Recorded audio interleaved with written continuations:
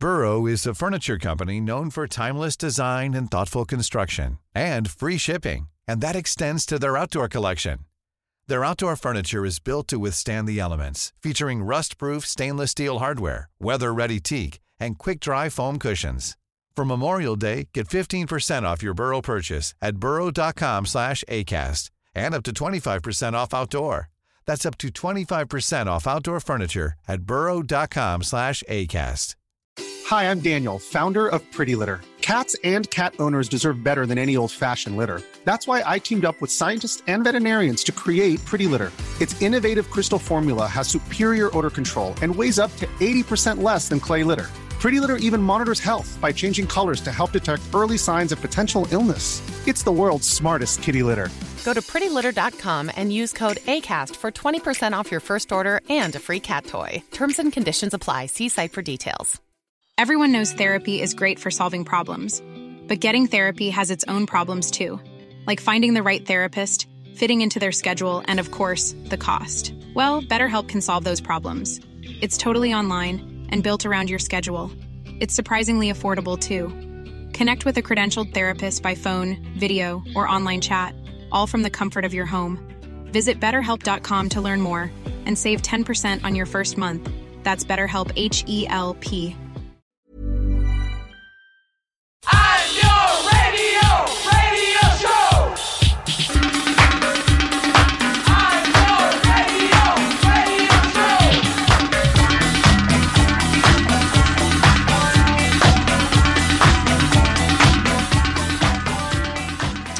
Hello and welcome to the Niler 9 podcast. We are in end of year 2020 lists mode at the moment. Last week we had our songs of the year, which went down very well. And Andrea did it? Did you get letters in post? Got many things, yeah. Oh, lovely. Got a carrier pigeon. Oh, lovely. Yeah, I got a Christmas card. I don't think that was related though. Huh?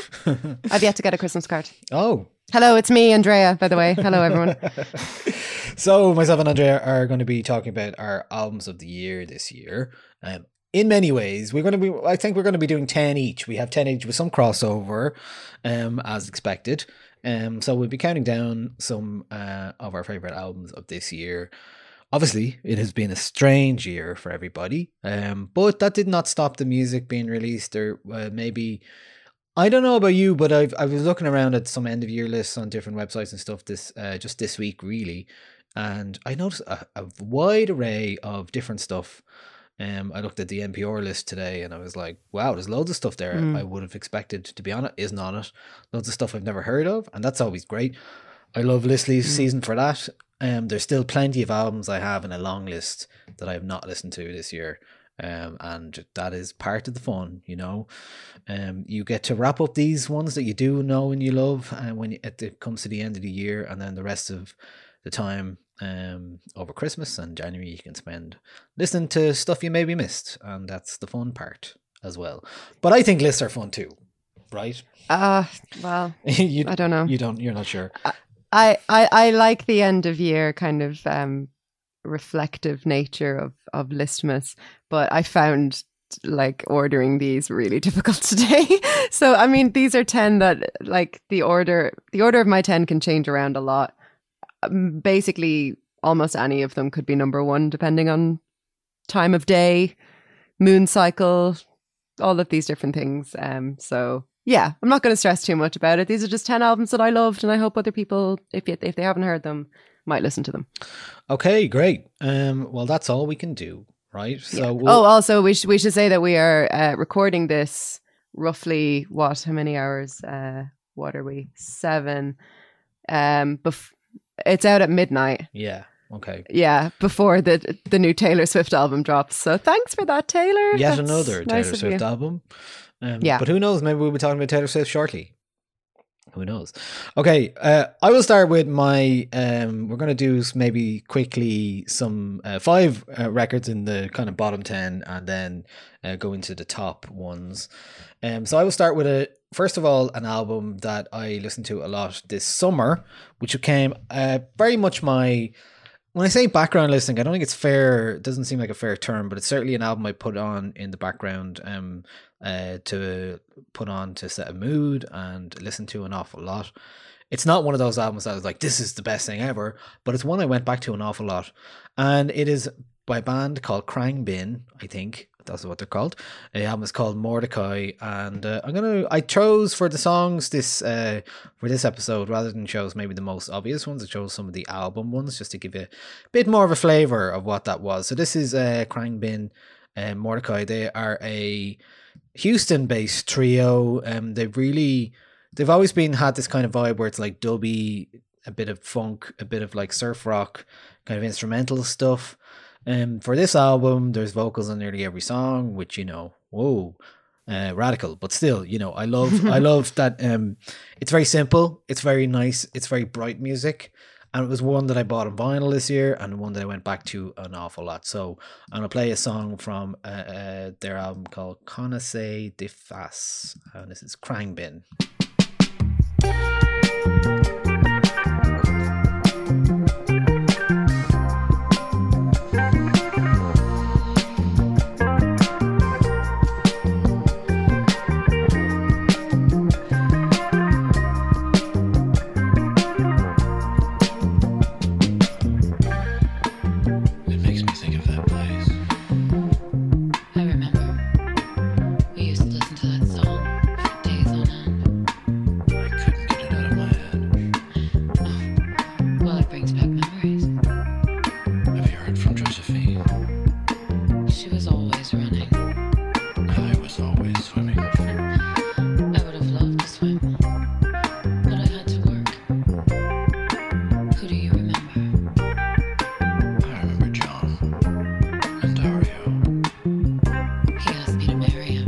I love this. This is great.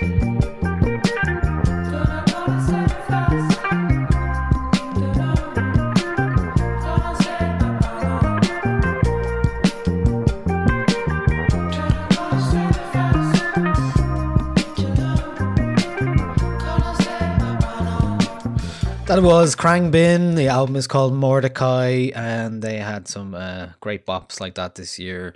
There's a really good Song Exploder episode with them if you want to go and listen to that.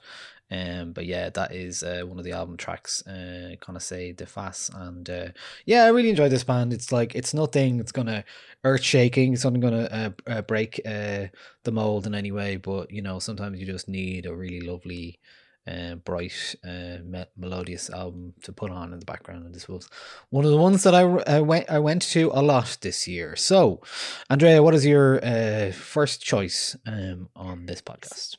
Okay, so my number 10 album is by Aoife Nessa Francis, and it is called Land of No Junction. It's her debut LP, and maybe we'll take a little listen to it and then I can chat about it. Sure, this is Land of No Junction.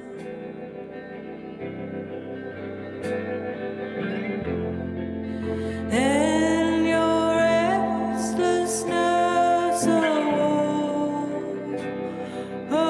me at 3:05.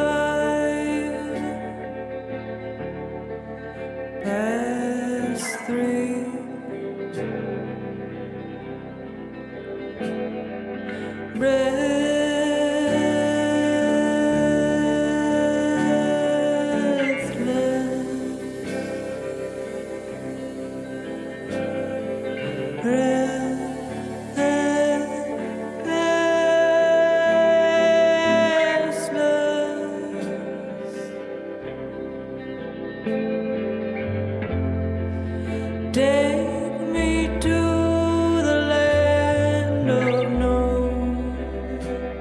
junction before it fades away.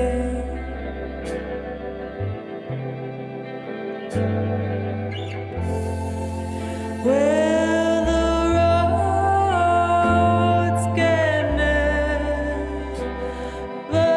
cross but go their own way. So that's the title track from Aoife Nessa Francis' Land of No Junction, an album that I can't believe came out this year. Yeah, But that was it early did. January, wasn't it? Early January, yeah. I think at the time, Dean Van Wyn said that it was the first great album of 2020. And I agree with him, actually. Yeah, it's just such a beautiful kind of concept for an album. She misheard the name of a Welsh junction, which I won't try and pronounce it. She misheard it as Land of No Junction and kind of went off on that theme. And the lyrics in the album were written during kind of like free writing exercises. So there is this kind of sense of liminality, of existing kind of in between things, and it sometimes goes a little bit political, sometimes it's more dreamlike, but I think encapsulates really well the experience of being at some kind of a crossroads or some kind of an in-between stage in life, which is a theme that has come up in a lot of albums this year, a lot of debut albums actually, and I think it's one that she plays with really masterfully, and I just think it's absolutely excellent. I think her vocal tones are so beautiful. She collaborated with Keane Nugent on this, does a great job. Yeah, if you haven't listened to it yet, definitely get on Land of No Junction. Yeah, I think did we review this in the first podcast of the year? I think we might have. Yeah, wow. That seems likely. Yeah, about a year ago. Wow. Did you watch Aoife on Other Voices this week? I did. God, Other Voices was great, wasn't it? I really enjoyed it. Yeah, I loved it. The event. It really felt like a nice event, and it was lovely to have the Christmas tree up and just drink some Baileys and watch Other Voices. It was great. Yeah, absolutely. I just had a great time with it, and enjoyed a lot of things that were on it, including one of the acts that we'll talk about in a bit. But for now, that was your choice. That was Aoife Nessa Francis' album is called Land of No Junction. My next choice is a act called Kelly Lee Owens. She's a Welsh producer, and her album was the second album she's released. Comes 3 years after her debut. It was called Inner Song. Oh, I'm just checking. Yeah, did I write that down? It is called Inner Song, and just one of those albums that I went back to a lot this year again. Very much kind of a little bit between ambient and kind of dance floor music, bit of techno kind of stuff going on, but also in terms of lyrics, exploring kind of struggles, mental struggles and things, personal pain that she's experienced herself, also while talking about climate change and the natural world. And the song I'm going to play, it does actually open up with the cover of Radiohead's Arpeggi on the album, which is kind of an unusual way to start an album, especially your second album, but it works quite well. There's lots of great tunes on this, and it goes from like kind of there's kind of balls to the walls kind of techno tracks on this, but then there's also very meandering, lovely songs on it as well. One featuring John Cale, which I'm going to play, who's also a fellow Welsh artist, of course. And so the song that John Cale features on is called Corner of My Sky, and it sounds like this. The moon in the corner of my sky is curdling in the sun.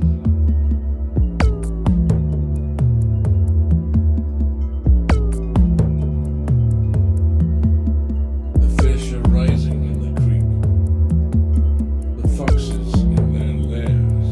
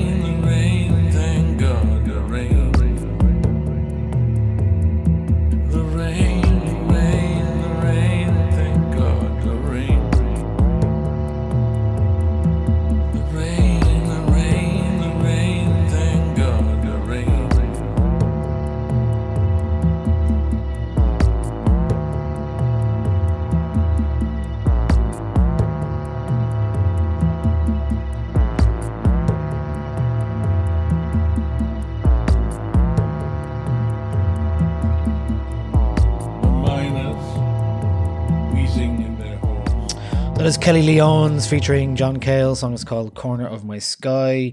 One that kind of like crept up on me this year for sure. One that I went back to more than I realised, and only when I was kind of doing my lists, I was like, oh yeah, I've been listening to that for a bit actually. So that was. I think that song to me sounds like what The Fear feels like. Yeah, it does have I felt anxiety listening to that. Yeah, it does have that kind of quality, all right. But I did choose that song because it's slightly different to the rest of the album. There's Kelly Leon sings a lot of vocals on it herself, and says the power of conceptualizing who you are has really informed the album. And there's samples of things like people ice skating and melting glacial ice. So it's all in there, and a really interesting album. So what is your next choice for album of the year? My next choice for album of the year is a album that was inspired by Lancome and the kind of aesthetics around Lancome's earlier albums. Of course. It is Taylor Swift's Folklore. Yeah, okay. Okay, this is Cardigan. Vintage tea, brand new phone, high heels on, cobblestones. When you are young, they assume you know nothing. Sequin smile, black lipstick, sensual politics. When you are young, they assume you know nothing. But I knew you, dancing in your Levi's, drunk under a street light. I knew you, hand under my sweatshirt, baby kiss it better right. And when I felt like I was an old cardigan under someone's bed, you put me on and said I was your favorite. A friend to all is a friend to none. Chase two girls, lose the one. When you are young, they assume you know nothing. But I knew you, playing hide and seek and giving me your weekends. I knew you, your heartbeat on the high line, once in 20 lifetimes. And when I felt like I was an old cardigan under someone's bed, you put me on and said I was your favorite.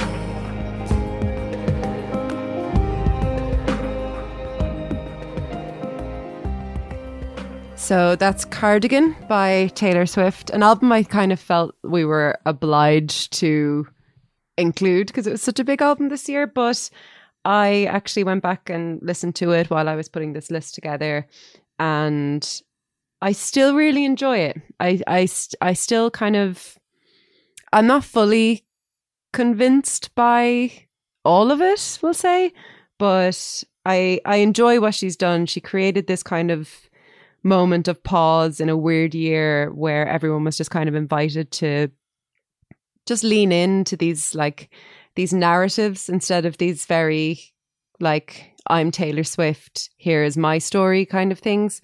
So, and I really enjoyed the collaborations on it. I enjoy the whole aesthetic around it, even though I do feel a bit strange about like selling cardigans for like a lot of money, and the fact that like a lot of Aran jumpers sold out like all over the world. I just find that really odd. But I think as an album in Taylor Swift's kind of discography, it's going to stand up as a really big moment for her, as a really big turning point for her as a songwriter. And I just really enjoyed what she did with it. Yeah. Very good. Yeah, we did an extensive review of the album when it came out. We did. And as you alluded to earlier on, there is a second album coming tonight, Friday, the December 11th, called Evermore.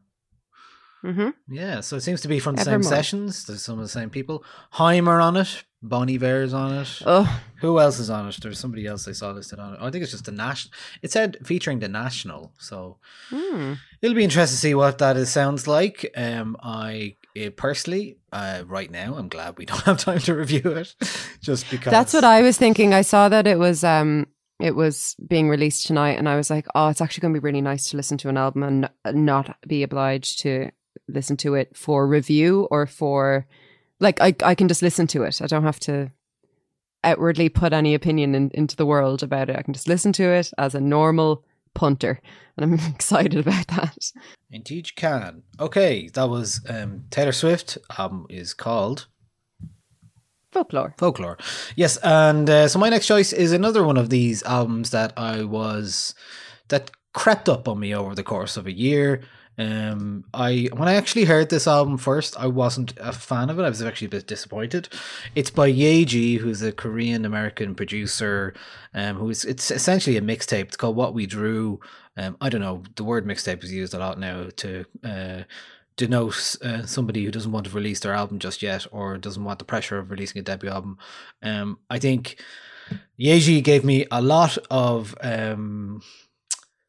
fun and a lot of joy this year, because her music is kind of bouncy and interesting, and the mixtape, she did a great Boiler Room set, which I'd definitely recommend you watch, which was very innovative actually in terms of the live stream stuff and a DJ kind of live hybrid set. I really enjoyed it. Her sitting on a couch with loads of animated people coming in and out, and video games and stuff. This was during lockdown, was it? Yeah, it was great. Really good. But I have actually a bit of a saga with this album. I bought it in August, before I didn't have an office anymore, and it was sent to the office and then sent back to New York. And fair play to the label or distributors, or VNG, I think it is. They sent out another copy, and I got it this week. So finally, it arrived. It can't be a year of music without having at least one record that takes a while to get to you. This year, obviously, we had the Jai Paul vinyl that finally arrived. I still don't have that record. Do you not? That's in an ex-colleague of mine's house. Right. He had to go and collect it. And I ordered something off eBay this week, and eBay stored my old work address. So now, very embarrassingly, it's been sent to them again. So, oh no. Yeah, sorry guys. Okay, well, I received this week, and so actually I've been giving it a lot of listens this week as well, so it probably helped contribute to it. I'm going to play a song called Spell, which features two people I don't know called Glam and Yon Yon. This is Yeji.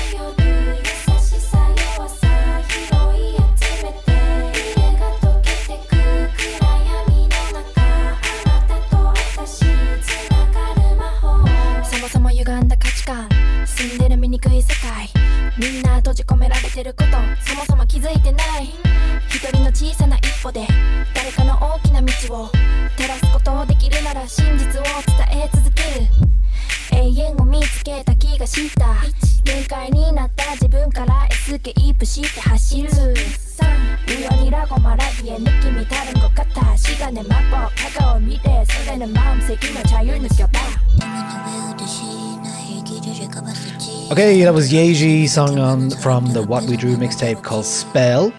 So the album is called What We Drew. It came out on XL Records this year.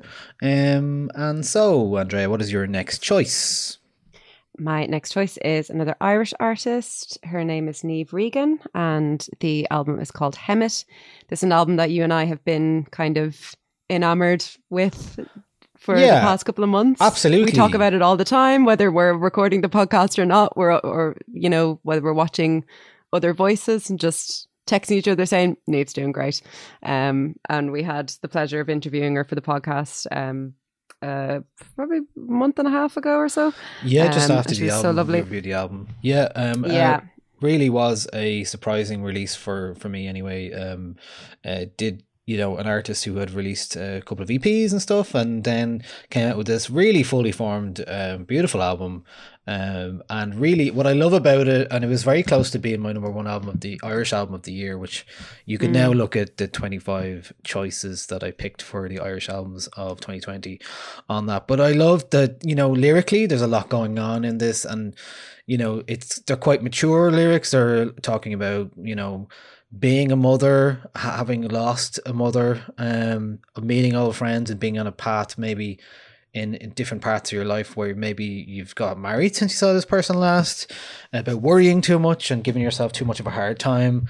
I think it's an absolute beautiful album, and her voice is spectacular throughout, and it was, yes, brilliant to see her on Other Voices. And I don't know, I'm rooting for her, and I'm rooting that more people get to hear this album, because I think it's one of the most probably underrated albums, just because of the nature of it being released this year. And hopefully she gets to do a lot of gigs off the back of that. It seems like Other Voices is a good start for her. So what song would you like to play? You said Two Seagulls, right? That's one of one of the album ones. Okay, let's hear Two Seagulls from Niamh Regan's album Hemet. Side of this road, when silence falls down like the sheet between us, I can't hear what you're saying. I cannot hear what you're saying. And I hope we hold hands once again and rewrite the pages we left. I can't hear what you're saying. I cannot hear what you're saying.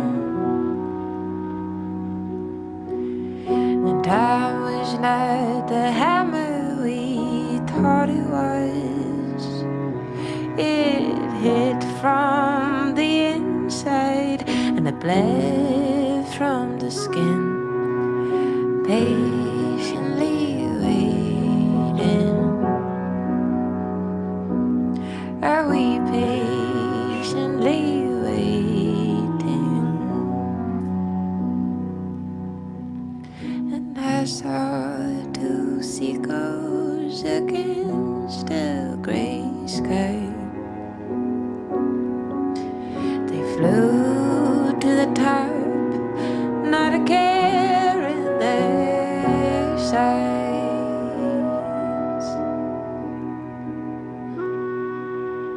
It reminds me of us in a bubble of trust. It reminds me of us in a bubble of love. That was Niamh Regan. I think that's my favorite track on that album. I think it's so beautiful. And I think it encapsulates really what I loved about that album the first time I heard it, because I didn't hear any buzz about this album. This was an album that was, I think, just sent to me, or it arrived at me without any kind of fanfare or preconceived ideas. I didn't even know what style of music it was going to be when I pressed play on it, and I was just completely taken in by it. And I think it achieved for me this year what Folklore, I think, achieved for a lot of other people, which is what I alluded to before about this moment of stillness, or this moment of just listening to something that has like beauty for its own sake, and these gorgeous vignettes, this really personal storytelling that at the same time doesn't give too much away. There's still a lot of mystery around Niamh Regan. Like you want to learn more about her. You want to ask her about the lyrics. You want to ask her about the places, what things mean. And it's just such a surprising album that just really took hold of me this year. This album could be anywhere on this list for me. Do you know what I mean? Like, it's not. Its placement here isn't necessarily indicative of how I feel about it compared to the other albums, but yeah, stunning work. Yeah, absolutely. And you know, not to pat ourselves on the back, but I think we were one of the first people to like give her a bit of a platform in terms of the album. Were we? But, That's good. but yeah, that's what we're here for. That's what we do. That was Niamh Regan. The album is called Hemet. My next choice is a bit of a banger, as most of them this year seem to be, because 2020 for me was a lot about escapism. Look, it's yin and yang for us, Niall. I That's bring the all sad, you bring the dance floor. Yeah. Okay, well, this is the last act I saw live this year properly in the Academy 2 of all places. The album is Georgia, and it's called Seeking Thrills. The English producer, second album, just a really smart and confident and really well put together album of kind of electro pop kind of stuff. Georgia live plays drums and everything else, and is the only person on stage. It was the last gig I saw this year, and it was something that's going to be indelibly marked as a very much a 2020 experience. This came out in February, I believe. So the album's called Seeking Thrills. I'll play the opening track called Started Out.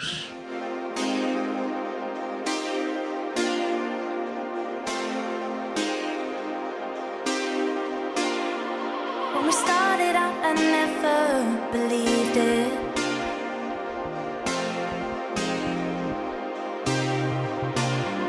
I was so hopeless when it hit, I couldn't keep up with you.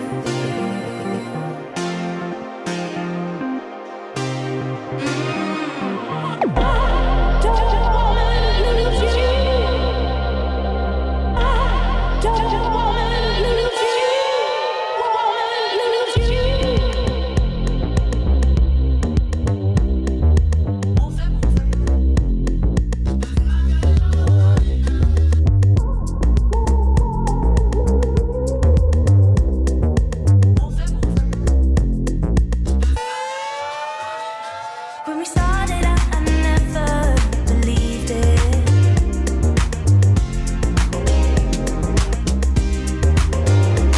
I was so hopeless when it hit, I couldn't keep up with you.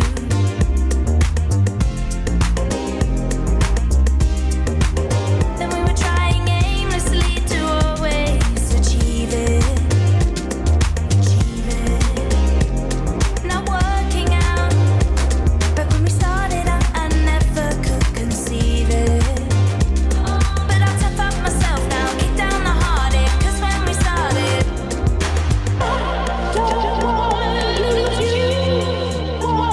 be wicked and bold now. Tough up yourself now. Don't be going off the rails now, kick down the heartache. 'Cause when we started, we are wicked young fools who behave now, back in the arms of somebody who saved us. We are wicked young fools who behave now, back in the arms of somebody who saved us. We are wicked young fools who behave now, back in the arms of somebody who saved us. We are wicked and bold, we are wicked and bold, we are wicked and bold. Okay, that's Georgia. Album is called Seeking Thrills, and incidentally, we're doing a podcast awards next week, and that is all of the things that don't really fit in to albums and songs. And one of them may be artwork, and I think we might end up being Georgia's Seeking Thrills artwork. I don't know if you're familiar with it, but I haven't seen it. I'll give it a little Google now. It's brilliant. It looks like it's great because it's like. It's so perfect for modern consumption because it looks like a club scene, and then when you actually look at it, it's like it's a load of kids who are just looking like they're having a great time in a club. That's brilliant. It's very good. It's one of my very good. favorite covers of 2020. So That's a brilliant cover. It looks very kind of Julia Jacqueline. It could be like a Julia Jacqueline cover as well. Do you know that kind of way? Yeah, It's just that sort of like old photo nostalgia Garfield t-shirt. Love it. Yeah, absolutely. Okay, our next choice is actually on both of our lists. It is a album from Andy Schauf, which we reviewed back in February, I believe. Is this in the same place on your list, or is it further on in your list? Because this is my number 7. Yeah, it's there or thereabouts. Yeah, so I think it's... yeah, I think it actually is. Really committing to this whole countdown format. Yeah, I mean, no, it's... I'm happy with where it's sitting. Number 7 then, is it? Yeah. Okay. Yeah. Yeah. Or maybe it's number 6 for me, I think. Maybe 1, 2, 3, 4. Yeah, 5. Anyway, Neon Skyline is the name of the album. Canadian artist, a surprisingly 2020 album actually, in terms of how small the concerns of the album actually are, in a time where we could go very few places. This is an album chiefly concerned with a Toronto bar called the Neon Skyline, in which many of the album's events unfold. It's essentially a novella in musical form about the protagonist, Andy, or I don't think he's ever named, but goes out drinking with his friends and sitting in a bar, and then thinks about an old flame and talks about her, and then meets her, and just really very small. You mentioned the word vignettes earlier on, very much small vignettes. There's one song about the bartender smoking a clove cigarette, and I love that song. Yeah, that prompts his thoughts about his previous relationship and a summer dress and green plastic tables. So it kind of moves between the main story, which is Andy's kind of inner monologue, and just him hanging out in his bar with his friend Charlie and Claire, and then just past remembrances and, you know, the use of Sonder, making it a part of the narrative, the realization that everyone else is also living a story, living a life as well. And there's some great lines on it. I missed this, like when he finally does meet Judy, he's like, she says, "I missed this," and he goes, "I missed this too." I was like, actually, I was talking about your coat. Things like that. The music is very much like Paul Simon is the influence I keep thinking of. It's very like nice, bright and breezy acoustic kind of folk music, lovely, just a lovely tilt to it.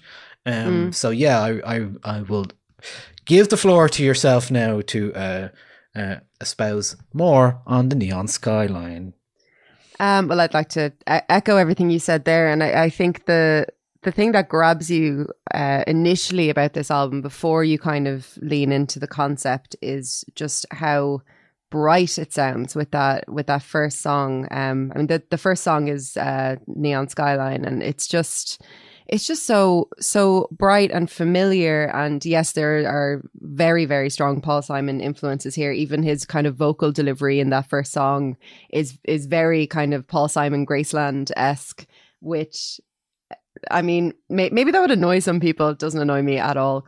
Big Paul Simon fan, and I don't mind people kind of homaging to him or, you know, ripping him off. Yeah, I think it's the narrative really here that I love so much. I love how it feels so familiar, even if you've never had this night. Everyone's kind of had this night. Everyone's kind of had these conversations with their friends.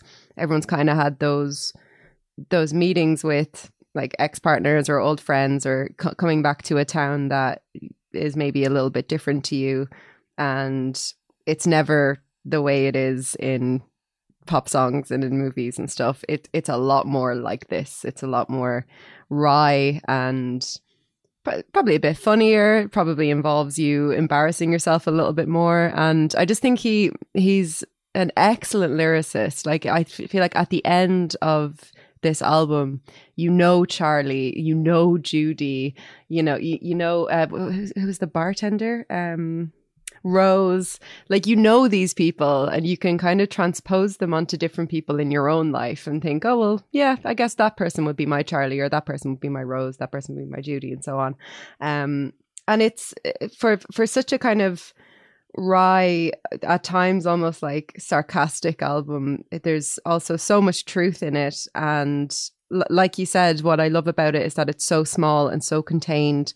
You really actually get a sense of space in the album. You kind of feel like you know how far away the Neon Skyline is from the next place that they move on to. You kind of know what the streets around there look like. And he's not telling you any of this. This is all just done really brilliantly through just these little snippets of conversations that he might walk past. There's a real sense of space in this album that I think is properly brilliant.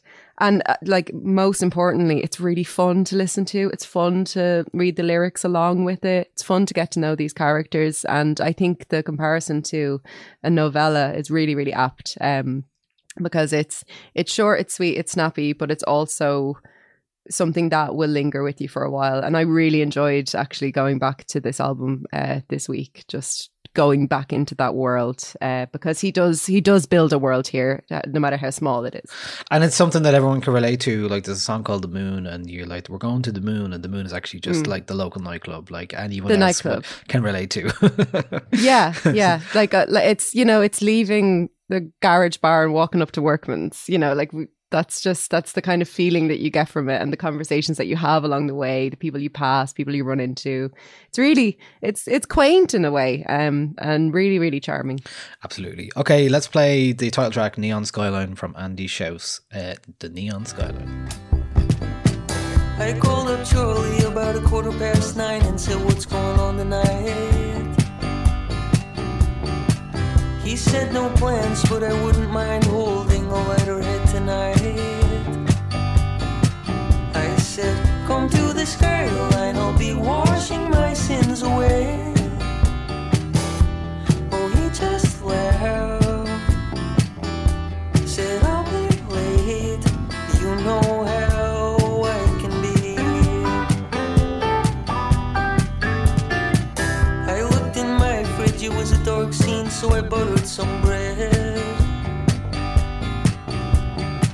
chewed my way out the door and walked down the street to the neon skyline. I grabbed myself a stool at the bar. Oh, somehow Rose always knows just exactly what I need. She didn't ask, she just opened a cold can and set it down in front of me. I said thanks and thought about how Judy used to come here with me. But I got so tired of recalling this our disease, 'cause I'm just fine. Sometimes I need to clear my mind, you know how that can be.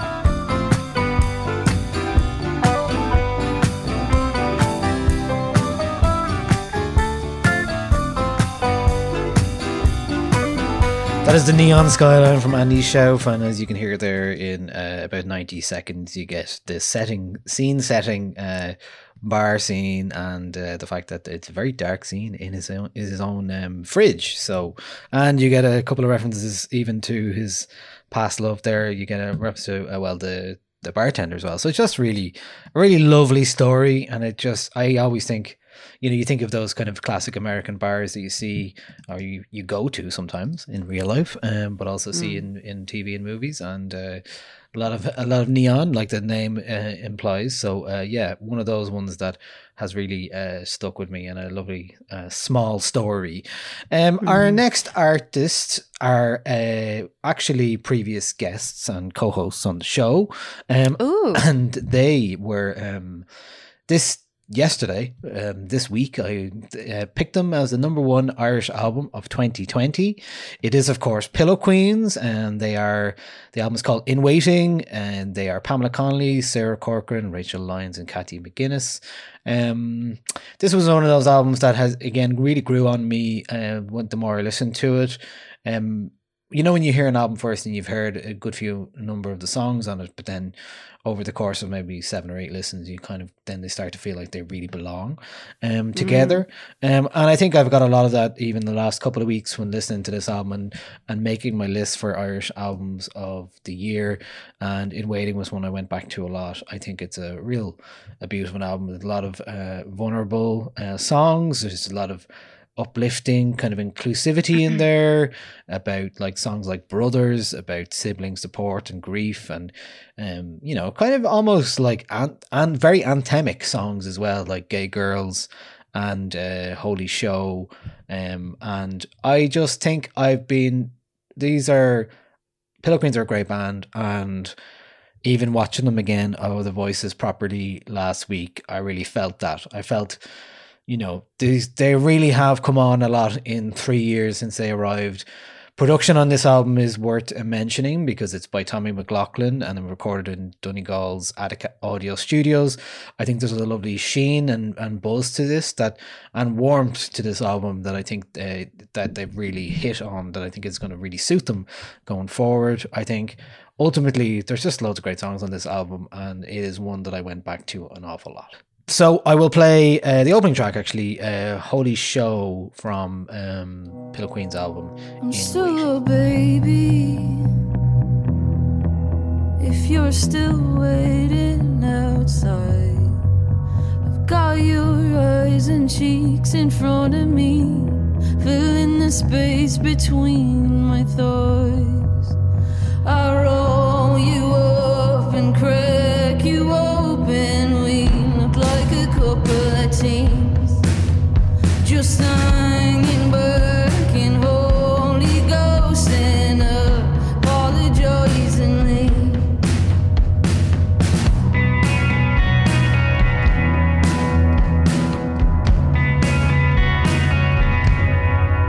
If you remember a thing about it, tell me that it's not by word or even say that. If you remember a thing that I said, spare me all the details, send me all your regales. If you remember a thing about it, show me on the playback word or even say that. I don't remember a thing.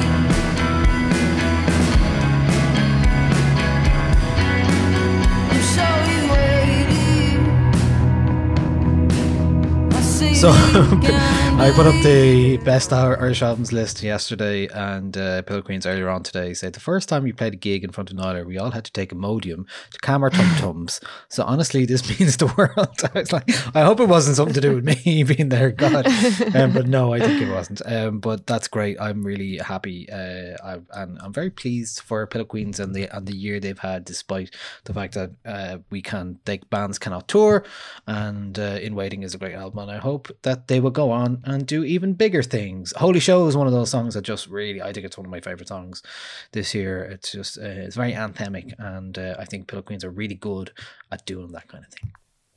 I wholeheartedly agree. I had Holy Show as one of my favorite tracks of the year last week on the podcast, and I've said it before, I'll say it again. If I ever get to see them live anytime soon, I will cry my eyes out.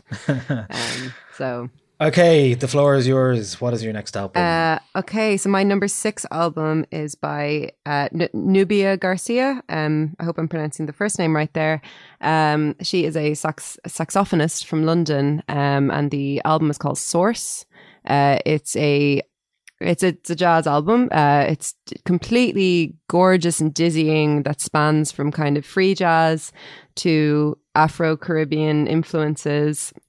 She has said about the album that it represents the kind of hectic life of a gigging musician in London. And I just love how well she kind of fits with her band on this album. All of the arrangements sound at the same time really meticulously planned, but also very free. So she strikes a really beautiful balance there. There's a lovely push-pull between her and the band, especially in the opening track, which is 12 minutes long, which we'll play a clip of. That's just really gorgeous to listen to. Yeah, it's just very kind of impressionistic, almost visual music that I think gets better with every listen, because there's so much going on in it that you do have to kind of spend time with it, and it is immediately rewarding, but it's one of those albums that the more you go back to it, the more you unearth. So yeah, this is my number 6 album, Nubia Garcia, and the track that we're going to listen to is called, help me out now, Pace. It's called Ace. Pace. Thank you. Okay, Pace. here's Nubia Garcia. Ace.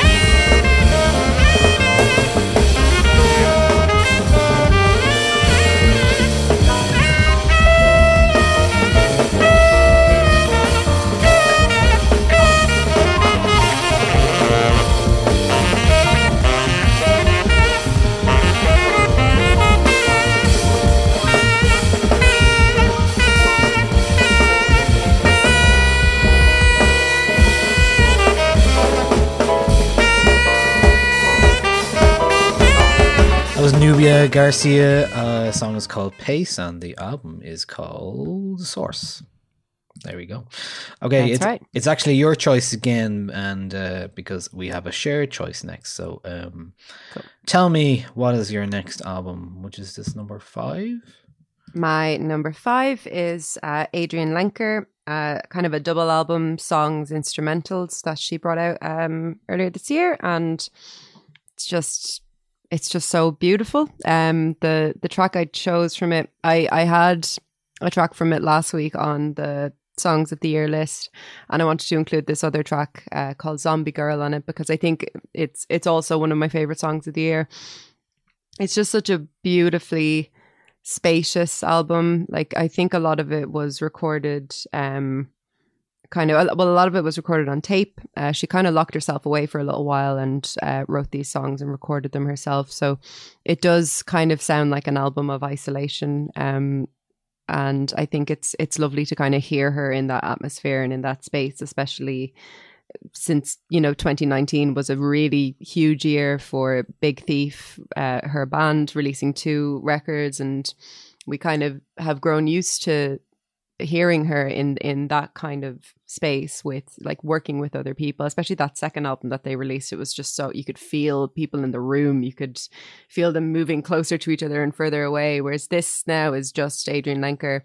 I think I also said last week that she's one of the best like musicians of her generation, and I think if you were ready to get into her solo stuff, which is a bit more subdued and a bit more introspective and even kind of more philosophical than her work with Big Thief, then I think this would actually be a really great album to start with. There's a lot of sort of background noise in it of, birds or just like the breeze moving through trees. It's a very kind of tactile album without going overboard with it. It just feels very natural, very kind of a snapshot of a moment in time of somebody who is in isolation and bubbling over with creativity. And it's really, really beautiful, stunning work from her. She's just, she keeps knocking it out of the park for me. And yeah, so the track I've chosen is called Zombie Girl, which has some of my favorite lyrics of the year in it. And you can definitely hear that kind of atmospheric, natural environment in this track. Okay, here is Adrian Lenker and Zombie. I could have felt you there, and I almost could have kissed your hair, but the emptiness withdrew me from any kind of wishful prayer. Oh, emptiness, tell me about your nature. Maybe I've been getting you wrong. I cover you with questions, cover you with explanations, cover you with music. Then the next night, dreaming I could feel your skin, but the dream escaped so easily, and I woke up to the road again. How your words ring through, something kind of sweet and blue, and I knew that you'd been understanding everything that I'd said to about emptiness. Tell me about your nature, maybe I've been getting you wrong. That's Adrian Lenker from the album Songs, just simply called Songs, Niall. Songs, lowercase s. Yes, lowercase s. Don't like when people a lot do of that, this but anyway, lowercase stuff going around this year now. Not happy about it now. Not happy about it. Herself there had it as well with Folklore. Yeah, why are they doing that? Just laziness, pure laziness. That's all. Yeah. It is pure laziness now. Okay, our next choice is a joint choice. So it is an album we devoted a whole podcast, episode 2. It is from Phoebe Bridgers, and it's called Punisher. And if anything, Phoebe Bridgers is one of those artists that had a great year this year, right? Like really fantastic. Second album came out, really lifted the sound that she had, moved her songwriting on more intimate, more powerful, more interesting. All like things can be described in a positive way in terms of her artistry, and also did a lot of really great live stream stuff and videos and stuff like that. Just really came into her own, I felt, this year.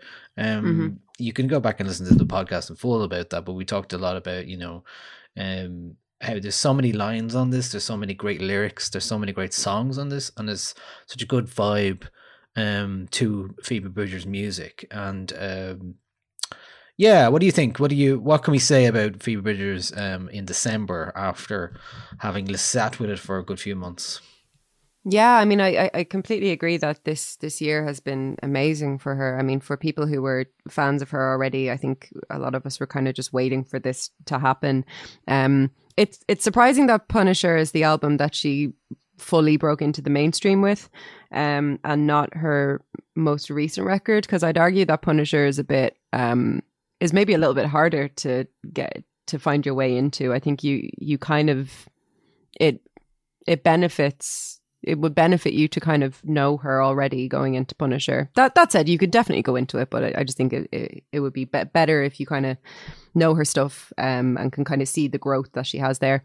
It's I think I can't remember who said it about Phoebe, but somebody said something like she writes beautifully about boredom and sadness, and I think that kind of encapsulates her. Like, she just has this way of writing about youth and ennui and the feeling of being a bit fed up in a really beautiful way. And Punisher is an album that is just full of these kind of mundane moments that are elevated and kind of held up as big philosophical questions and trying to find meaning in them. I mean, one of my favorite moments on the album is on the song Chinese Satellite, where she's driving and she can't find a star to wish on when she's looking to the sky for meaning, so she makes a wish on a satellite instead, and just kind of that idea of making do.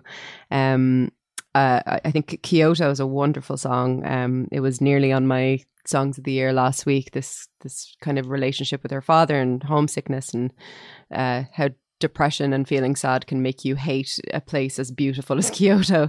And I think that she's so good at just making the hard stuff accessible, and this kind of this universality that is imbued in folk music and applying quite emo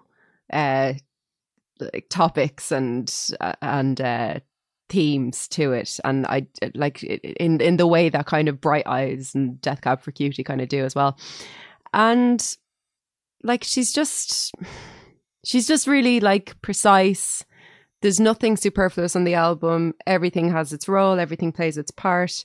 I think the love letter to Elliott Smith, which is Punisher, is just done in such a beautifully kind of contrived way. Like it's such an odd it's an odd way to write a love letter to an artist, is to do it from the point of view of the person who's going to be hanging around and annoying you after the show and like hanging around the merch stand and stuff. She just does it so brilliantly. She's tapped into something about youth that it's so hard to kind of put your finger on it, but she's done it here. And huge year for Phoebe, and I'm glad I know her. Yeah, she's brilliant. Obviously one of our favourite artists probably together, and she's the Julia Jacqueline of this year, I think. We had Julia last year, this year it's Phoebe. And in a previous time, I did confuse the two. Before I really knew them, I would get them mixed up. But Punisher is one of those albums that's been evergreen this year, and we're going to play a Kyoto from it. So let's hear Kyoto. Day off in Kyoto, got bored at the temple, looked around at the 7-Eleven. The band took the speed train, went to the arcade. I wanted to go, but I didn't. You called me from a payphone, they still got payphones. It cost $1 a minute to tell me you're getting sober, and you wrote me a letter, but I don't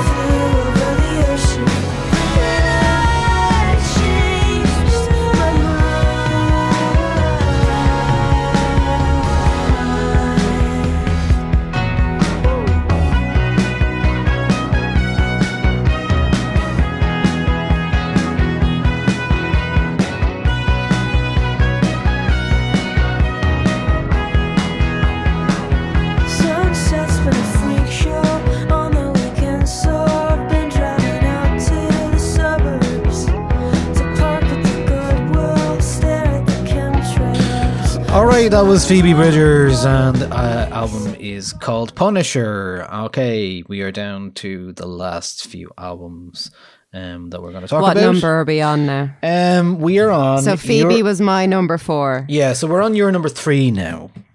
We're on my number 3 now. Okay, so my number 3 is an album called Colour Theory by Soccer Mommy. This is an album that I have gone back to a lot this year. I think it was released in April, maybe March. I actually got to interview Soccer Mommy in like a day that just couldn't exist now. I remember it was the day of the Choice Prize. I was all stressed because I had like a phoner with Soccer Mommy, and I arrived at your office about like an hour before the choice, being like, can you give me space to interview Soccer Mommy? I'm like getting ready for the choice, like doing my makeup on the phone to her, and then like finishing up and then legging it over to do the choice judging, and then out after the choice. It's just one of those days where it was a lot going on. So I have a very, very fond memories associated with listening to this album, because I'm remembering that day that just, like I said, just wouldn't be a thing now. But yeah, I think this is a really brilliant, accomplished album. I mean, a lot of her earlier stuff was this kind of bedroom pop indie thing, whereas here she's definitely moved into a much more fuller sound that I think is completely hers.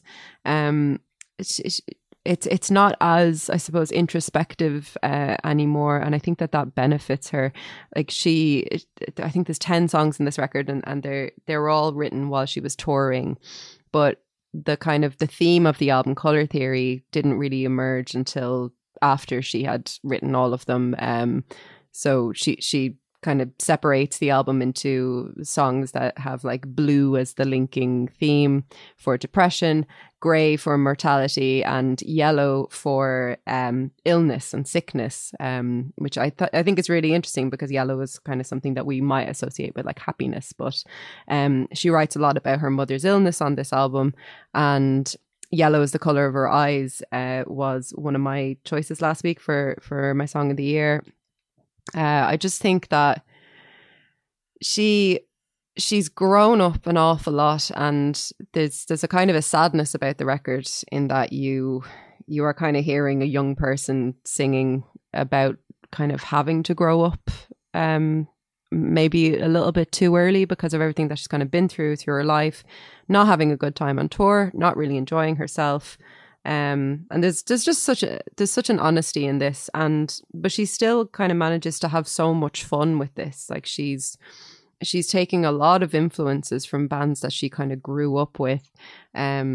She's not afraid to write a song that's like 8.5 minutes long, with like a really long outro that just works so well. I think she's absolutely smash this, and I'm surprised that I haven't seen it top more lists. Actually, I've seen it kind of hang around the kind of 10 to 15 mark, but I think this is a terrific album. Okay, very good. Soccer Mommy. Yeah, I remember seeing her live once. Someday soon that'll happen again. Okay, here's Circle the Drain from Soccer Mommy. Back down to the cold hard ground, and it keeps getting colder. It's a feeling that boils in my brain. I would dial back the flame, but I'm not sure I'm able. I'm bumbling out on the wire, and the lights could go out with the break of a cable.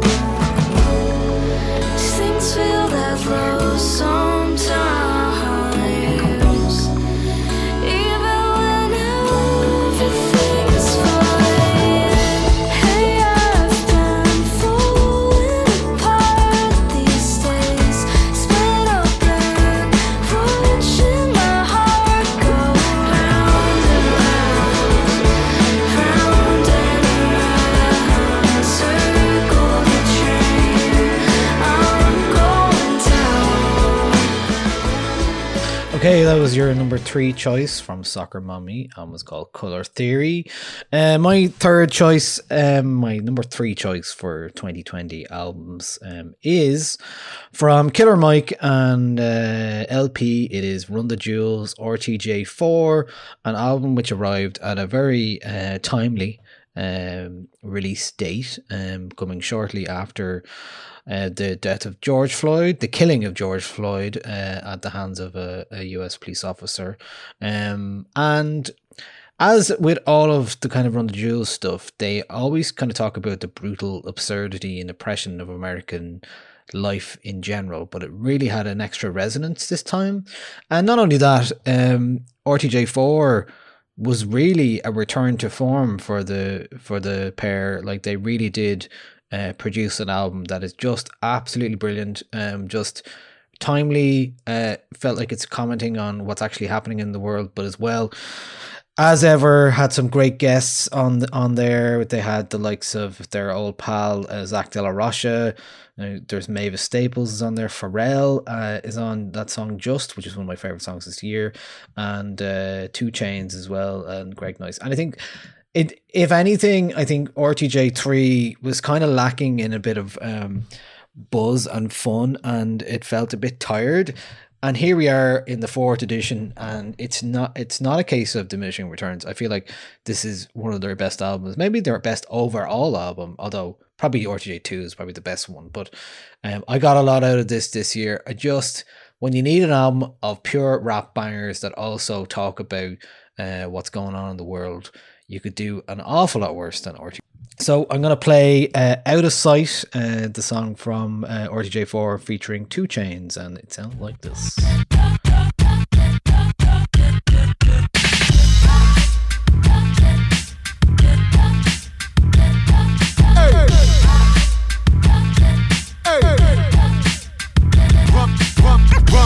Here come the menaces to sobriety, like what? Super thuggers thumping on the cut. My motherfucking Uzi weighs a ton. Hit the drum till you hear it go ba-dum-ba-bum-bum. Run, piety just really isn't us. What a rush, see you cutting up a pie, that's my lunch. Run, yo motherfucking pockets when I come. It's an honor to be robbed by Denise's only son. Yeah, ever ready, baby boy, bit it, moving extra heavy, whipping Chevy. Gotta get it, eat spaghetti with the monster. Vegan bitches feed them dick cause they don't eat no steak and lobster. Sosa was my hero, homie, Tony's just a fucking house. Out of mind, out of touch, at a time. Man, I smoke a bogey backwards with a thumb up like it's fine. What? Sleep is up, I say, supper sleep divine. Leave me here to drown in glory, you're too good to cross that line. Run, tragically struck down in my prime by the speed at which the bags are dropping. Should've watched the sky. You don't wanna live this life, it's really not sublime. I'm only doing what I want behind me, loogies at the swine.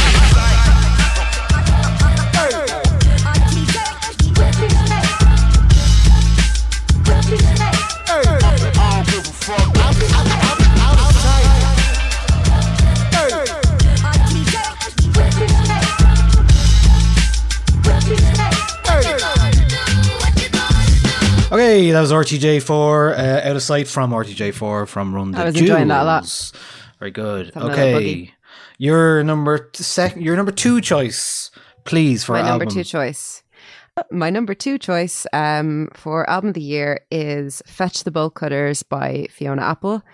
This was a massive album this year. It was, it got, that elusive, like 10 out of 10 on Pitchfork, which we all need to get over that as a thing. But but still, when it happens, it's really, really exciting. And it was probably the biggest release of the year, maybe apart from Taylor Swift's Folklore, in terms of just everybody in my circle talking about it, going onto Twitter and kind of not being able to read anything that wasn't about this album, and people texting you. It was one of those moments, one of those big album moments, and I mean, no doubt the score from Pitchfork definitely contributed to that. But having spent more time with it, I think I found it initially quite difficult to return to it after we reviewed it, actually, because it is dealing with a lot of pain and a lot of really heavy topics. But returning to it after a few months of kind of setting it aside, I think I'd forgotten the amount of levity on it and the amount of kind of like, I think conceptually she has created a kind of very safe domestic space for herself within which she can kind of look into memories that are painful.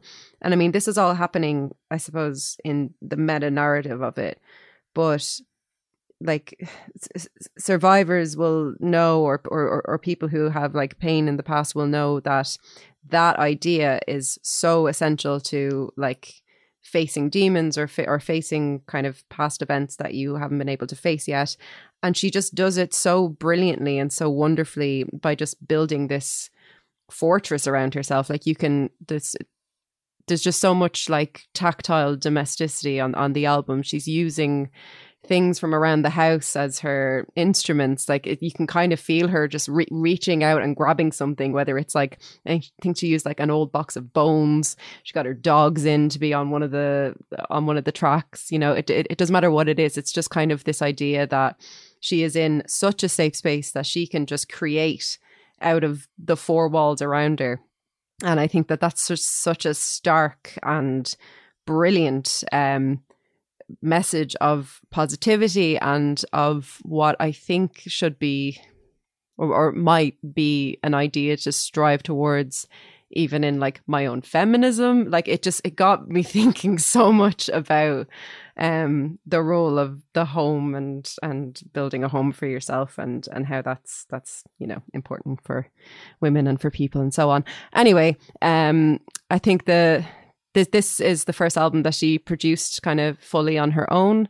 And it's just such a powerful, empowering, yet painful album. It's kind of like she's just so raw on this and inviting you into a space where you can be raw as well and bring your own stuff to it. But crucially, it all feels so safe. I don't mean safe as in she's not experimenting. She is experimenting a lot, but safe as in this is a place where you can get a safe to the bottom place of to things. experiment. Yeah, exactly. You can kind of address things along with her, along with Fiona. I think it's wonderful. It's challenging, definitely. But you know, the best work is she's a true artist, and she doesn't care what score we give her on this, but she's just she's an icon. Yeah, it's one of the biggest albums of the year for sure, and one of the most critically acclaimed, and rightly so. I figured you would include it here, so I left it off. But yeah, it's not one I've gone back to an awful lot yet, but that's okay. And it's funny, like I think this year is one of those years where I'm really like, it's okay not to have a repeat listening factor to your album necessarily if it's something that actually gives a lot on a single listen or over less listens than something that was this is something I'm playing a lot. But yeah, there's a lot. That New Yorker piece that really gives some great context to the album and the recording and where Fiona Apple has been and where she's going, and especially with the album itself. So I would recommend that. So we're going to play Shamika. Just for me, just to be crash cymbals. In class I passed the time, drawing a slash for every time the second hand went by. A group of 5 done 12 times was a minute, but Shamika said I had potential. Shamika said I had potential. Shamika said I had potential. Shamika said I had potential.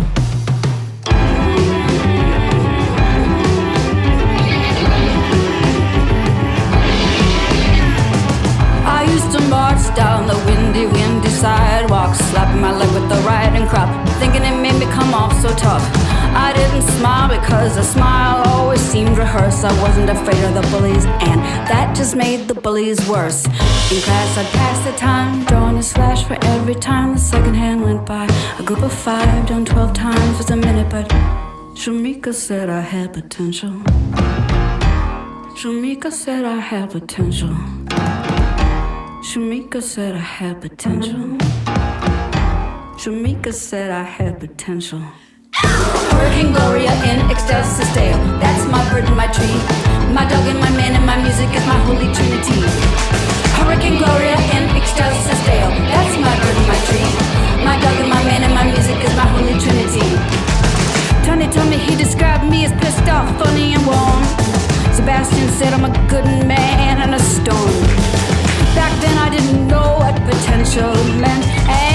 sister wasn't gentle and she wasn't my friend, but she got through to me and I'll never see her again. She got through to me and I'll never see her again. I'm pissed off, funny and warm. I'm a good man in the storm, and when the fall is torrential, I'll recall. Shamika said I had potential. Shamika said I had potential. Shamika said I had potential. Shamika said I had potential. Okay, that was Fiona Apple. Album is called Fetch the Boat Colors. That was your number 2 choice, and my number 2 is. Is it cheating slightly? It may be. I have put 2 albums together, but with good reason. Let me explain. This year, a band called Sault, S-A-U-L-T, released 2 albums, both untitled and in brackets, 2 different words or 2 different phrases. The first one came out in June. It was called Black Is, and the second one came out in September called Rise. And I put these 2 together because they are very much 2 sides of the same coin. They feel like companion pieces. The first one, Black Is, it was very much a kind of soul-searching treatise on being what it's like to be a black person in 2020. It has kind of got a gospel-style hymnals vibe to it, very contemplative streams of thought, and kind of how do you say, it draws a bit on dub and gospel and a bit of reggae and funk and stuff as well. It is what we do know. Well, we don't know an awful lot about Sault and who they are, and that's deliberate. Michael Kiwanuka is on the album, and there's people like the producer who worked on Little Sim's album, I also mentioned, but we don't really know who Sault are, and that's okay because they like the music to speak for itself, and the music does have a lot to say for itself. Untitled Black is very much like that. It was released on Juneteenth actually, and it came with a statement that says the band intends to mark a moment where we as black people and of black origin are fighting for our lives. R.I.P. George Floyd and all those who've suffered from police brutality and systemic racism. Change is happening, we are focused. And that is a really good backdrop for where the first album, Untitled Black Is, pitches itself. It is there are songs here called Don't Shoot, Guns Down, Sorry Ain't Enough, Stop Them. It's very much like almost gentle protest music, or kind of tribal protest music in lots of ways. It's a beautiful album. Really is a beautiful album. And then not only that, but then they released another album called Untitled Rise, which is more probably an upbeat kind of album, a bit more like disco and R&B kind of stuff, but still has some of that same searches for and answers for around identity. And these albums gave me so much, not only so much musical pleasure, but like I really felt like it was the right time. It's the right albums for the right time this year in terms of the Black Lives Matter movement. These kind of albums were really important for me this year.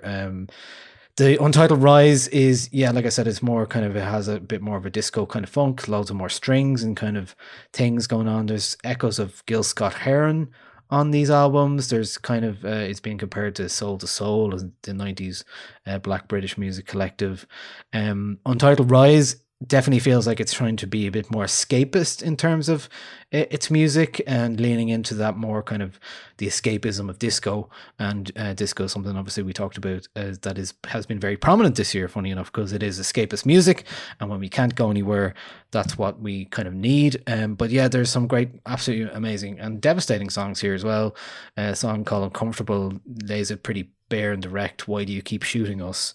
And I think Untitled Rise is probably personally my favorite album of the 2, because it's probably less meandering and more musically complete. There's a lot of single, like 1.5 minute songs on Untitled Black Is, but Untitled Rise has a bit more in terms of its overall focus. There's a song called Scary Times, which is literally just somebody saying these are scary times set to stirring strings and keys. They're really important albums, and ones that I bought on vinyl this year and been paying an awful lot. So they kind of come together for me. And yeah. It was hard to separate the two, really, so I couldn't. I didn't separate the two at all. So. Well, you've made a perfectly reasonable case for not doing so. Okay, thank you. We will allow it. Okay, great. Well, I will play a song called Sunshine from the second one, untitled Rise. This is Sunshine, yeah.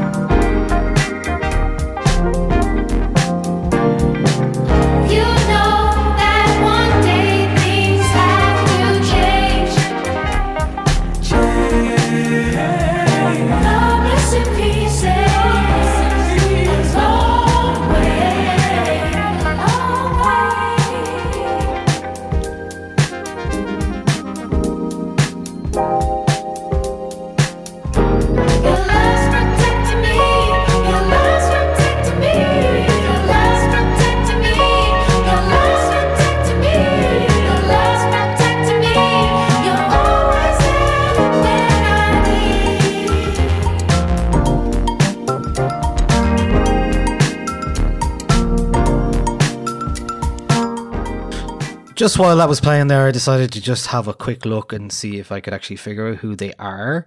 And I did that by looking up some publishing information. And it seems to be, the two main artists seem to be an artist called Cleo Soul, who maybe is the singer there, and an artist in her own right. And then Dean Josiah Dean Winton. So there you go. That's Inflow is the producer, so I think that was the guy who produced Little Sims album. So maybe that's who Salt are actually after all that. So there you go. Okay. So exclusive news. Okay, so it's time for our number one albums of 2020. Yeah, I mean, number one. Walk it back. I am as surprised as anyone that, you know, I was reshuffling this list a lot, and this album just kind of landed in the number one spot, and I was like, yeah, I think this feels right, actually. I don't know. I found it really, really hard. I mean, it was kind of between this album and Fiona Apple's album, but I just find it hard. Anyway, my number one album of 2020 is The New Abnormal by The Strokes. I don't know why I find it so funny. I just do. I'm just really relieved and happy that I get to say something like the best album of 2020 is by The Strokes. Like, that's very exciting to me. But look, I just spent so much time with this album this year. I talked a little bit about it last week. I chose Bad Decisions as one of my songs of the year. And just the kind of the lift it gave me, it just came at the right time for me. You know, it came like quite early on during lockdown, but it was at the kind of stage in lockdown when it was starting to feel a bit real, and it was starting to feel like actually there's not as much of an end in sight here as we think there is. So it just brought a lot of light to me. And I definitely think that this is a return to form for the Strokes. I mean, I've been a Strokes fan for as long as I can remember. I think this is a brilliant step forward for the band. I think, okay, so if you take even something as simple as Julian Casablancas' vocals, I think they've kind of never sounded better. Like, he is working around some really beautiful falsetto lines. I mean, on the song Selfless, it's beautiful. On the song The Adults Are Talking, I feel like we've never been so close to him in that way, because obviously a lot of their earlier work was a lot of kind of different effects on his vocals, and now it's really nice to just hear him sing, and he sings really beautifully, and he sings brilliantly. And it's nice to also hear the Strokes singing about something. Like it's not this kind of abstraction that we might have become kind of used to in those like middling albums. Like these lyrics are much more immediate, much more clearly identifiable as being about things, whether that's politics or the idea of change, or even things like depression and global warming. It's a lot more upfront than I thought it was going to be. And I mean, I think I mentioned this when we reviewed the album all those months ago, that they are letting the guitars lead their sound again. And that was, I think, the biggest relief for me, because they work so brilliantly when they kind of form their music around a really tight guitar hook. They're brilliant at it. It's what they do best. And yeah, so the song I chose to kind of to play from the album is the closer, actually, Ode to the Mets, which has actually become one of my favorite Stroke songs. I think it encapsulates so much of what I love about them, and it also signaled to me that this band still have so much more to give me, that I can still be surprised and still be moved by them. It's got a really beautiful two melodies, really. It's got like this false start. It's got this like drums please Fab has just been my like theme of the year. Like it's a really beautiful harrowing song. And I mean, as it fades out and as Julian Casablancas kind of sings those final lines in it, it's probably the best closer of an album that I came across this year. And I just adore this album. And I don't know why it feels weird to have The Strokes as my number one album. I don't know why, but I think it's my most beloved this year. I think I'm just so grateful that it came to me when it did, and yeah, I still love The Strokes. Here we go, 2020. Okay, great. Well, that's exactly the reason why I chose my number one, which we'll talk about after this. But yes, let us play "Ode to the Mets" from The Strokes. Up on his horse, up on his horse, not gonna wake up here anymore. Listen time, it's not the truth, it's just a story I tell to you. Easy to say, easy to do, but it's not easy, well maybe for you. Hope that you find it, hope that it's good, hope that you read it, think that you should. Cuts you some slack as he sits back, sizes you up, plans his attack. Drums please Fab. And I got it all, I got it all, waiting for me down on the street. But now you gotta do something special for me. I'm gonna say what's on my mind, then I'll walk out, then I'll feel fine. Yeah, I'm under his thumb, I'm on his back.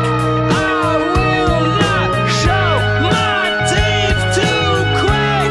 I need it there, I need it there, but I didn't know, I didn't know.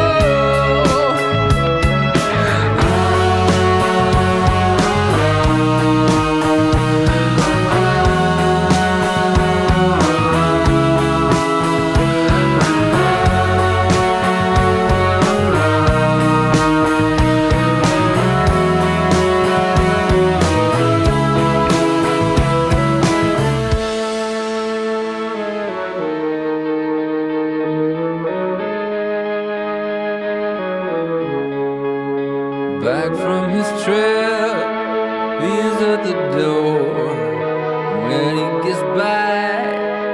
He's on the phone. Innocent eyes, innocent heart. No, it's not wrong. Isn't that nice now? One of your favourite bands released your favourite album of the year for now. Isn't it nice though? It is nice. There you go. Yeah. There you go. Okay. It is the last choice is left to me. I'm going to read out a bit I read today to keep the suspense going a little longer about this album that I picked as my number one. It's a surprise to me also. And I'll explain why after this. Okay, here's a thing I read today about this album. A thrilling cascade expertly manipulated references to 45 years of pop sounds that comes off as neither market tested nor manic because its creator has so caringly compiled and arranged them. Like one of those Wikipedia entries that's clearly the work of a joyous obsessive, it's exactly the sort of supposedly ephemeral product that lasts because it manages to transmit confidence, charm, delight, and pride in its own existence. Okay. Oh, that's good. Yeah. That's good writing. Who wrote that? I can't remember where I saw it. I think it was maybe on NPR, actually. The NPR's Top 50. I think it was that one. That's fabulous. Yeah. So this feels very strange to say this because currently this is where I'm at. My favorite album of the year in 2020 is Dua Lipa's Future Nostalgia. If you had told me in January that this was the one, I would have been hammering all year. I would have been like, what? Same, I would like Dua mate. Lipa. complete same. Weird year, weird choices for number one. Here we are. It's fine. It's our fucking podcast. Exactly.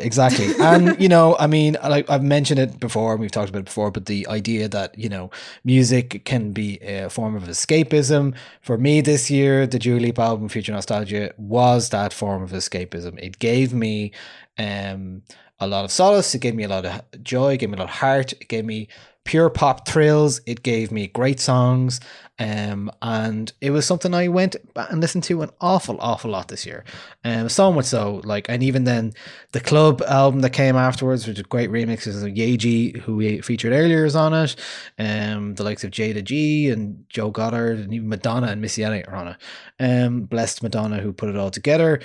So yeah, Future Nostalgia was the album that we reviewed on the podcast and were very impressed with, and it just never really left my rotation at all year. I think the only thing I'll say in terms of negative, there's only about 2 okay songs on it. The rest of them are great songs. I'd say even the first one, the title song, isn't that great, but the run from song 2 to song 9 are just absolutely unreal. You got like Don't Start Now, Cool, Physical, Levitating, Pretty Please, Hallucinate, Love Again, and Break My Heart. Like, it is very rare to get an album that solid that you can go back to over and over and over again.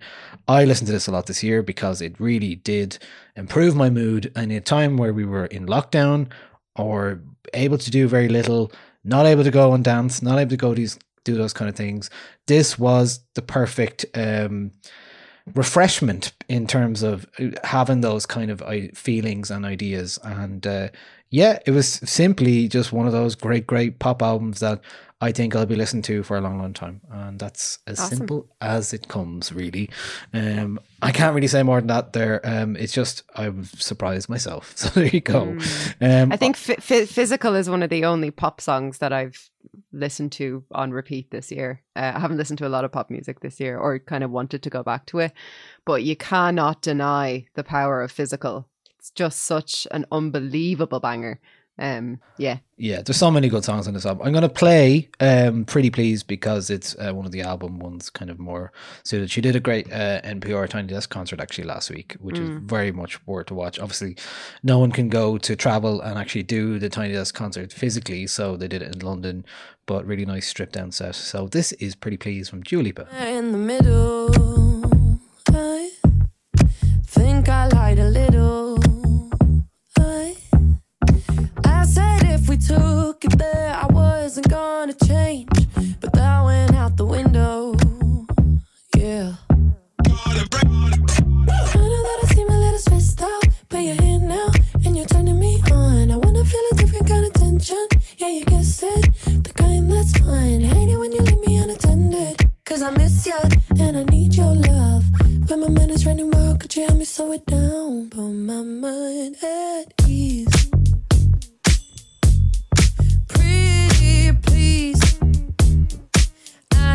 need your hands on me. Sweet relief. Pretty. Please. Exactly where I want me. Yeah. Underneath your body. Yeah. If we take it further, I swear I ain't gonna break. So baby, come try me. Baby, come find me. Baby, don't wind me up. I know that I seem a little stressed out, but you're here now, and you're turning me on. I wanna feel a different kind of tension. Yeah, you guessed it, the kind that's fine. Hate it when you leave me unattended, cause I miss you, and I need your love. But my mind is running wild, could you help me slow it down? Put my mind at ease. Pretty please, I need your hands on me. Sweet relief. Pretty, put my mind at ease. Trickle down my spine. Oh, you look so real. Okay, that is it. That is our albums of the year. I think we picked 18 in total there, so that's quite a lot. And there's many more to discover and talk about, obviously, but we won't be doing that now. That's quite enough for now. Yes. But really, look, I think that's a really solid list. There's plenty of other albums we could have chose. There's plenty of other albums I have on my list. There's plenty of other I haven't heard yet. There's great album from Perfume Genius we talked about earlier this year. There was Charlie XCX Lockdown album. There was J Electronica, really good rap album. Princess Nokia, Chloe and Halle, Silverbacks. Nilo. Yeah, all of the Irish ones. We also reviewed Jessie Ware's album. Loads of others, so many others that actually when I look at I made a long list of albums this year, and the Jarvis album is one I nearly forgot about. I loved that, yeah. And then even tomorrow the Avalanche's new album is out as well, called We Will Always Love You, which I've heard and I quite enjoyed it a lot. So a nice December album if you're looking for something new to listen to. So that'll be out as well. But that's it. Like next week we're gonna have, like you just said, we're gonna have a Christmas party. We're gonna have a Christmas party over Zoom. I said to Niall while Dua Lipa was playing there, I was like, next week for the podcast awards, let's do it in the evening and let's get drunk. Yeah. So join us for that. Join us for our Christmas party, because we don't get to do one. We had a sick Christmas party last year with we did. Kelly and Luke as well, and that was the best. So we'll do our best this year. Yeah, Kelly, Luke and Mike joined us last year in person, but Kelly and Luke will be joining us as well next week to share some of their thoughts on 2020 in terms of music. But all that remains me to say is thank you, Andrea. Thank you, Niall. Hit up her Substack, andreacleary.substack.com. New post coming. Yeah, I will be starting on Saturday, I think, or maybe next week. But I'm going to be doing 12 playlists of Christmas, which is basically 12 different playlists, maybe even more, to be honest. Playlists every day leading up to Christmas, which is basically best of 2020, different types. You talked about their pop songs that you love this year. I have a playlist of 32 pop songs from this year. I think I've also promised you a playlist for one of those. Yes, you'll be doing one of those.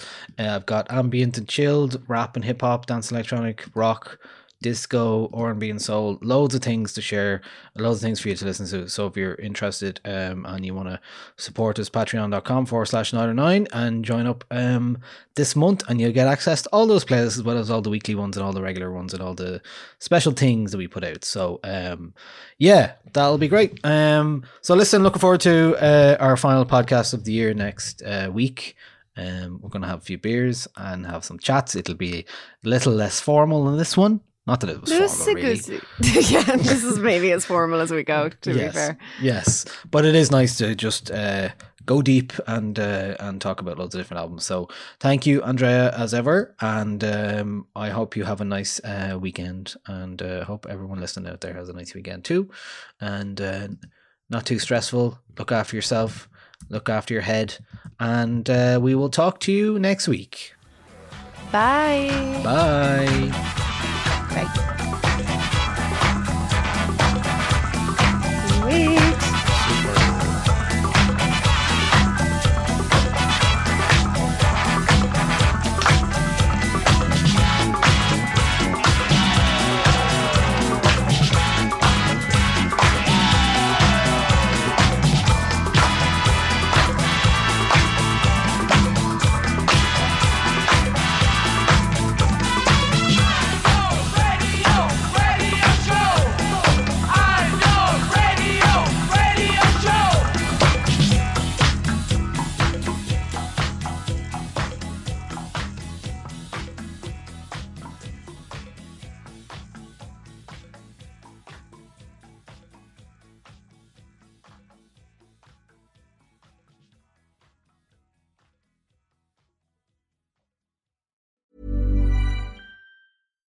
Hi, I'm Daniel, founder of Pretty Litter. Cats and cat owners deserve better than any old-fashioned litter. That's why I teamed up with scientists and veterinarians to create Pretty Litter.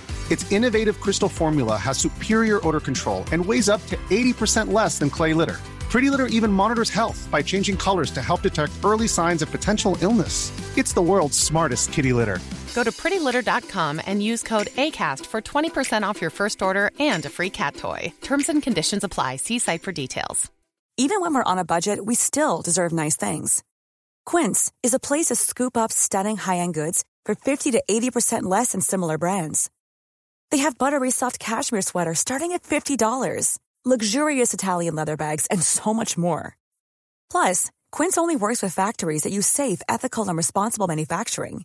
Get the high-end goods you'll love without the high price tag with Quince.